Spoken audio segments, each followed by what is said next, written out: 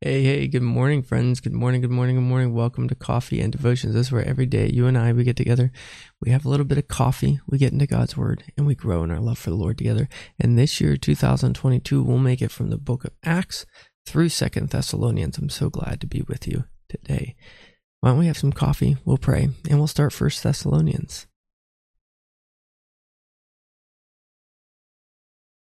Let's pray. Father, we thank you so much for this day, a day to praise you, a day to rejoice in you, a day to remember that you are our God. Father, we pray for your Holy Spirit to be working in our hearts this morning, that you would teach us, that we might have faith. In Jesus' name, amen. All right, so we're at 1 Thessalonians chapter 1, 1 Thessalonians chapter 1, and we're going to read verses 1 through the end of the chapter. It's only 10 verses, so we can get through this together. Here we go. Paul, Silvanus, and Timothy, to the church of the Thessalonians, in God the Father and the Lord Jesus Christ. Grace to you and peace from God our Father and the Lord Jesus Christ. We give thanks to God always for you, making mention of you in our prayers, remembering without ceasing your work of faith, labor of love, and patience of hope in our Lord Jesus Christ, in the sight of our God and Father, knowing, beloved brethren, your election by God. For our gospel did not come to you in word only, but also in power, and in the Holy Spirit, and in much assurance, as you know what kind of men we were among you for your sake. And you became imitators of us and of our Lord, having received the word in much affliction, with joy of the Holy Spirit, so that you became examples to all in Macedonia and Achaia who believe. For from you the word of the Lord has sounded forth, not only in Macedonia and in Achaia, but also in every place. Your faith toward God has gone out, so that we do not need to say anything. For they themselves declare concerning us what manner of entry we had to you, and how you turned to God from idols, to serve the living and true God, and to wait for his Son from heaven, whom he raised from the dead, even Jesus, who delivers us from the wrath to come.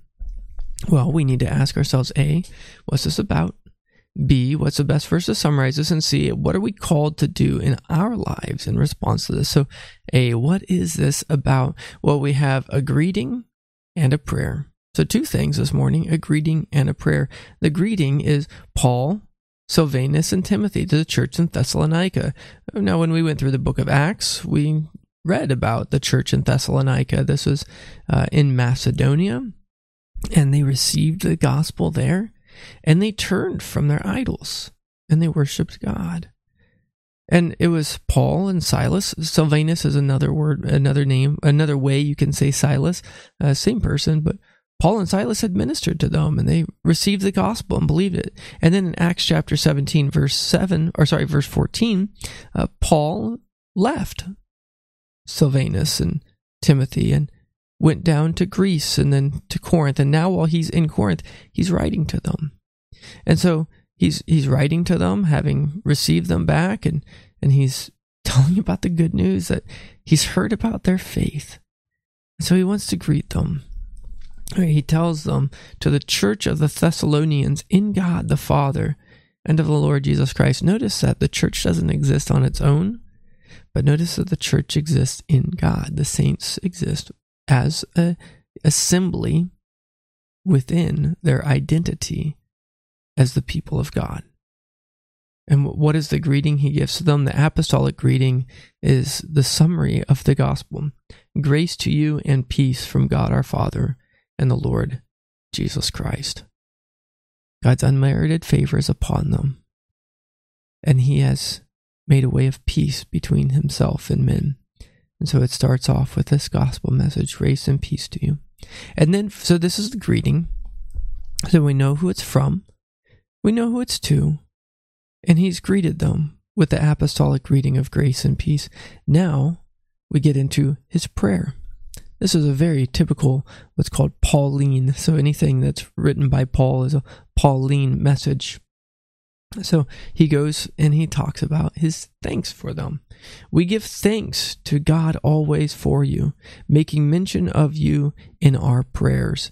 So he's telling them, I pray for you and I thank God for you. And now here is the substance after this of what he thanks God for them.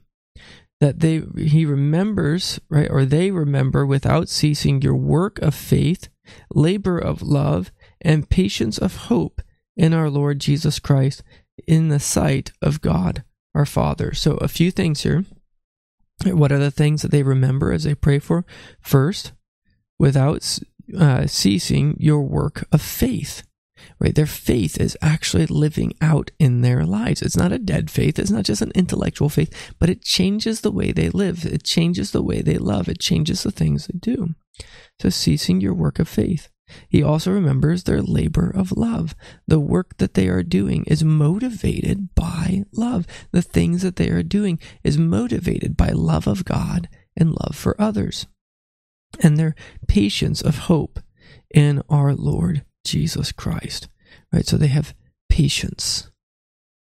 He remembers them in his prayers because their hope is not fleeting, it's not fickle, it's not small, it's not transient, it's there and it's patient. They're waiting for the Lord. They're waiting for God's will to happen, and they're finding contentment in that.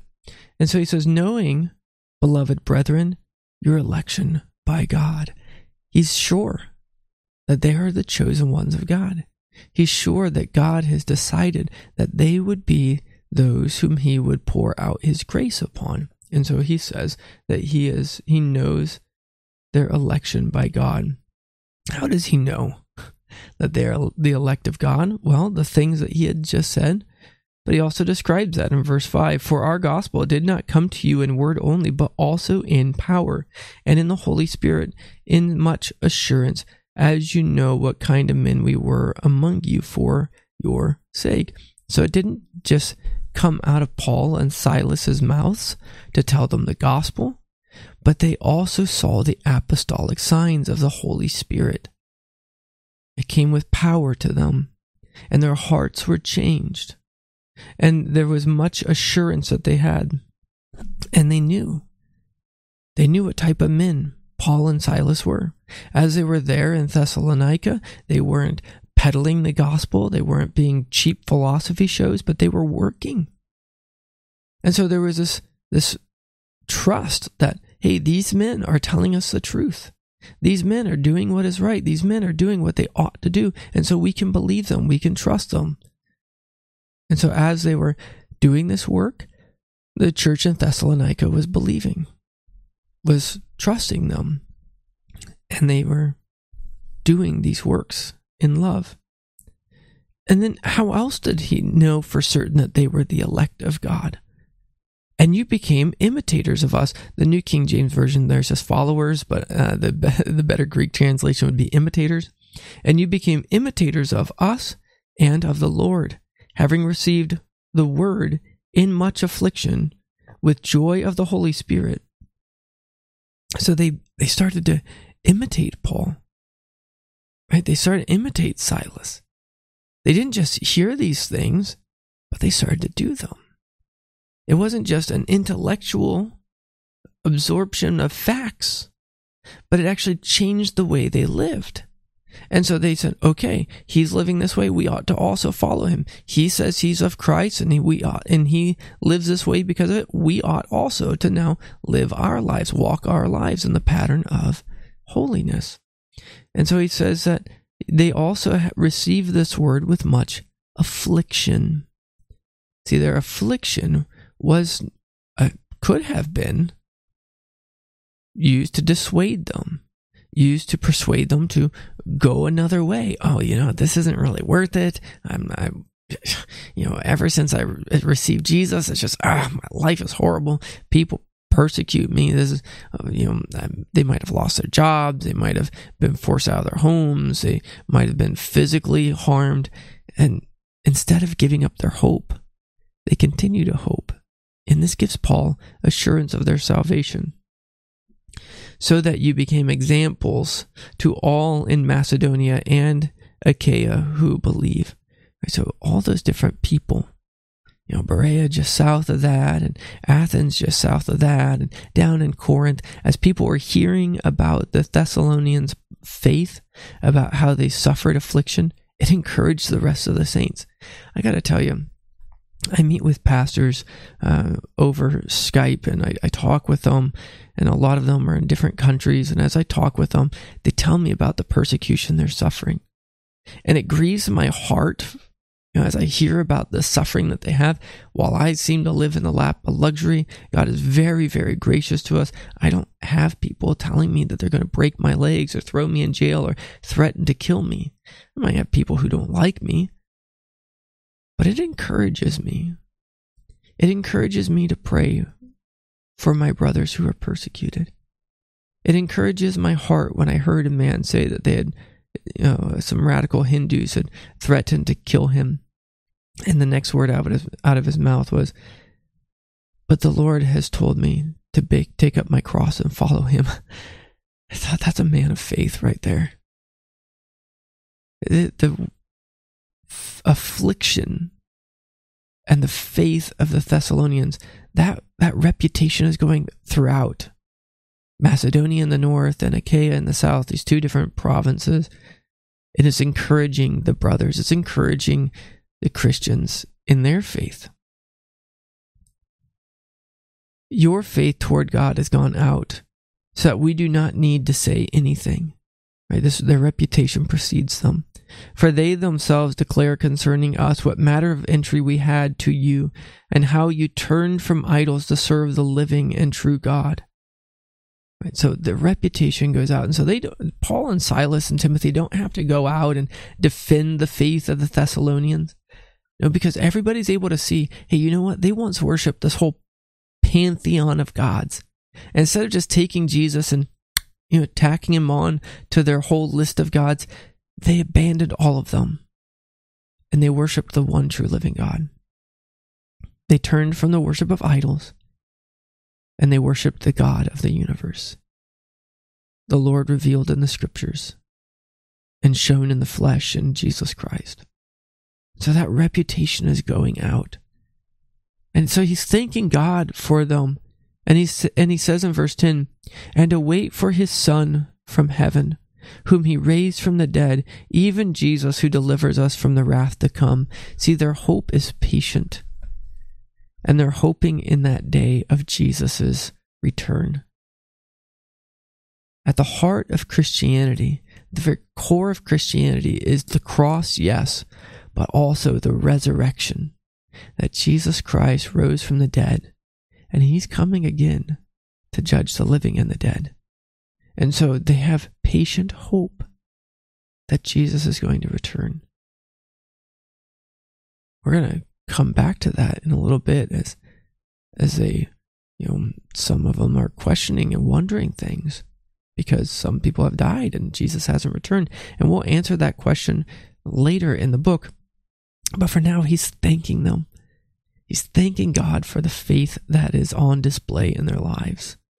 And he's thanking God that they're continuing to walk in that faith and in that hope. Well, what are the best verses to underline in this? Well, I would say, verse 1 is one verse. I would underline, maybe grace and peace to you from God our Father and the Lord Jesus Christ. That's the heart of the apostolic message.